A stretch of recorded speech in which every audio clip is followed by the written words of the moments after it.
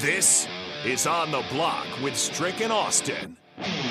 Nebraska Basketball Hall of Famer and 9-year NBA vet, Eric Strickland. Strickland for three! And you're going to go out of here as the Big 8 tournament champion. Middle school basketball coaching legend and Duke basketball shooting coach in his mind, Austin Orman.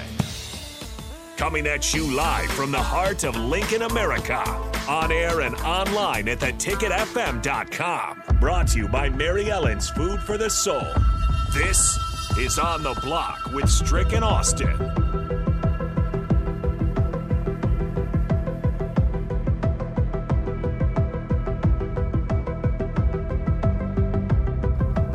Welcome to On the Block. Welcome to On the Block. He's Strick here, Austin Orman. Thank you for joining us today. 2 to 4 every day. You can find us right here. It is Friday. He's Strick.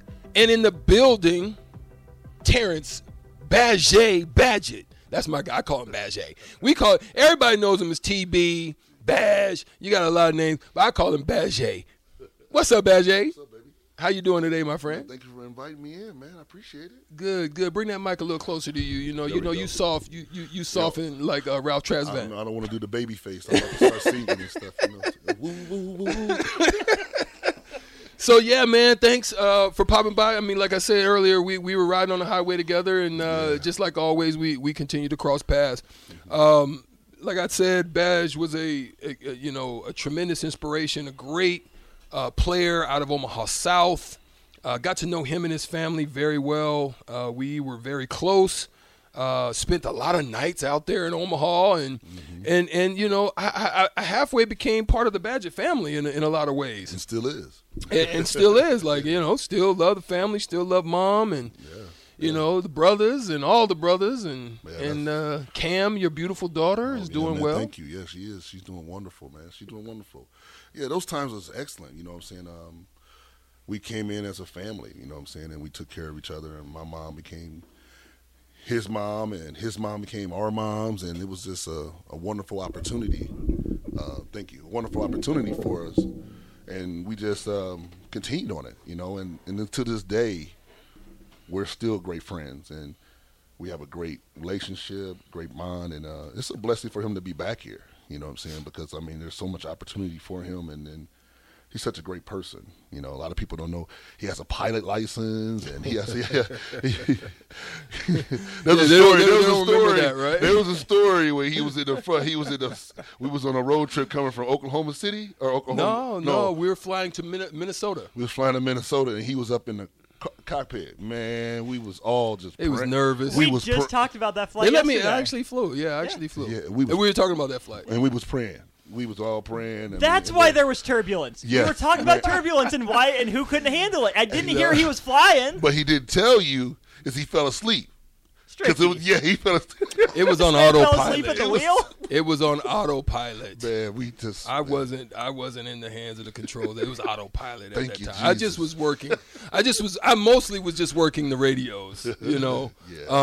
Like you're doing now? We did take it off for a second. I got a chance to kind of control it a little bit, and that was pretty cool. But no, I actually probably would have gotten a pilot license had it not been for my NBA stuff. Okay. Because part of the CBA and the NBA, now this is why Jay Williams should continue to humble himself and be blessed. Yeah, we want to make sure you're on the camera. Okay. So slide this way, the other way. That way.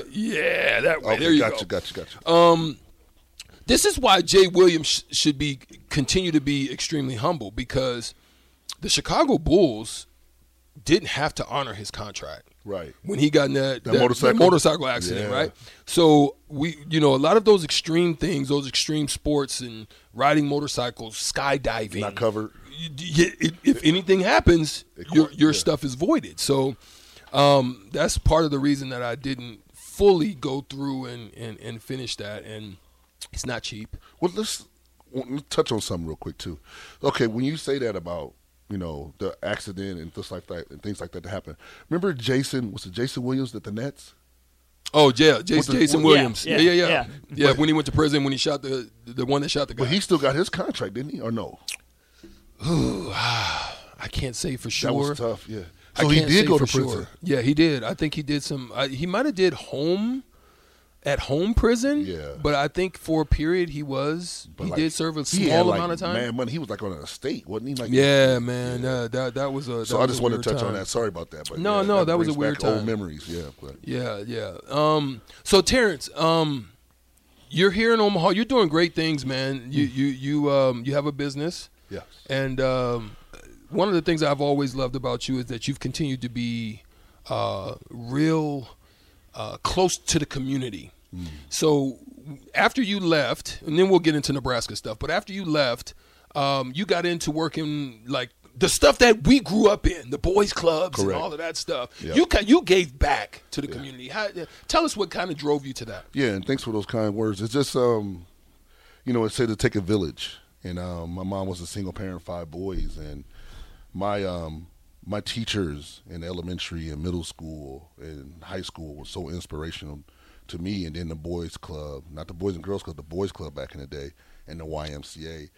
So after I graduated from here with Human Development Family Science, I went to go play basketball in California, and I worked at a sex offender group home, and I started working in the community there, then came back here and got a job at OHB, and always had a knack of working with kids. So right now what he's talking about is I have 3 or 4 group homes here, working with, got about 49 staff on around the clock, just helping youth. It's not how you start, it's how you finish. But they just need a lot of care, love, and attention, and just structure. I tell people all the time, you will hate the people that let you get by, you'll love the people that held you accountable. And that's the same thing I preach to them. And it's done wonders. It's tough times, but it's great. It's an opportunity because someone cared about me, and someone helped me out. And my mom actually was doing this kind of job when she was younger.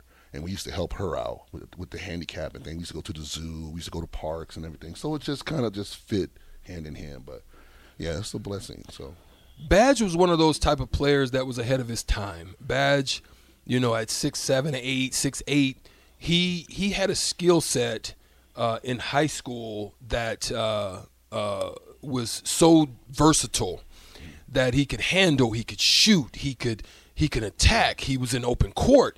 He had good finishing skills, whether he dunked on you or whether he, sauntered by you and hit you with a half euro. And we didn't have the full euro, but Badge had a form of a euro that he used to give to you and, finish on you. Yeah. And, so this is why I say he's part of my inspiration of being a broad type of player, because you weren't just a wing player. You were a multiverse type of player. And when you got here to Nebraska, you changed for the betterment of the team. Right. And so I had to follow that same mode. Tell us kind of how that all developed. Yeah, that's because I was 1 year before Strickland and so I came in with Jason Glock. Me and Jason Glock were the freshmen. And one of the inspirations, one of the people who brought me here was Tony Farmer.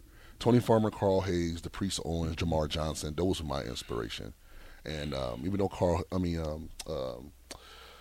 what is his name, didn't play our senior year, Tony Farmer, he was gone because of things that happened. But I loved it. And then when Strickland came, Jerron, and then Woolridge came on visit, and then when they came, and we had another guy named Amos Gregory who came as well. So he was a top JUCO player in the country at the time too. From Memphis, right? From Memphis.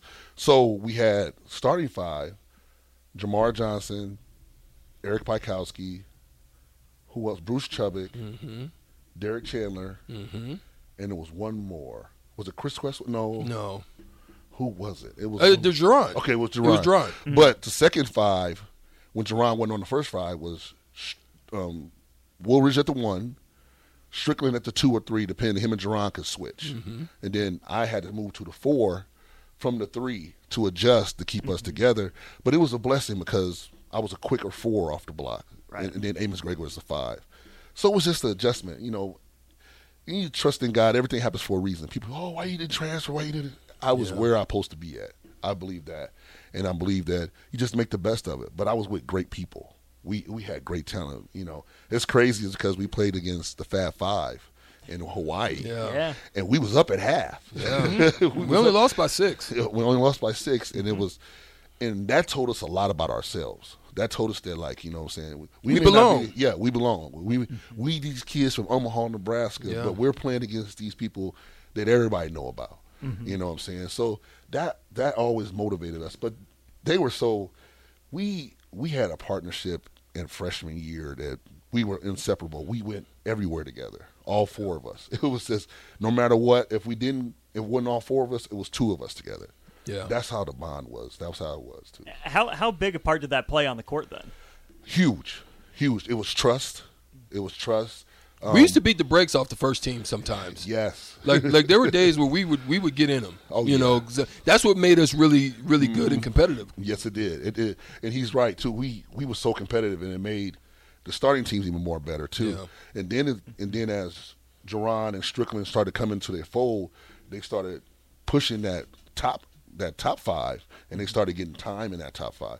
But it was only, natural. You know, they worked hard. Me being at the 4, I couldn't get my big boy. I couldn't get past Bruce. I couldn't get past Bruce. To this day is the hardest worker Husker ever. Besides Strickland. You know, Tom Walker fit himself in that pool too. But man, I couldn't get past Bruce if I wanted to.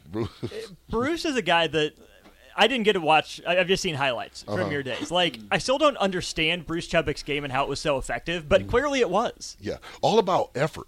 Yeah. He is all about effort, all about competitiveness. The littlest thing would make Bruce mad. I mean, littlest thing. If you was to make a layup on him and then, start celebrating, he'd get hot. Then next time he's going to block your layup.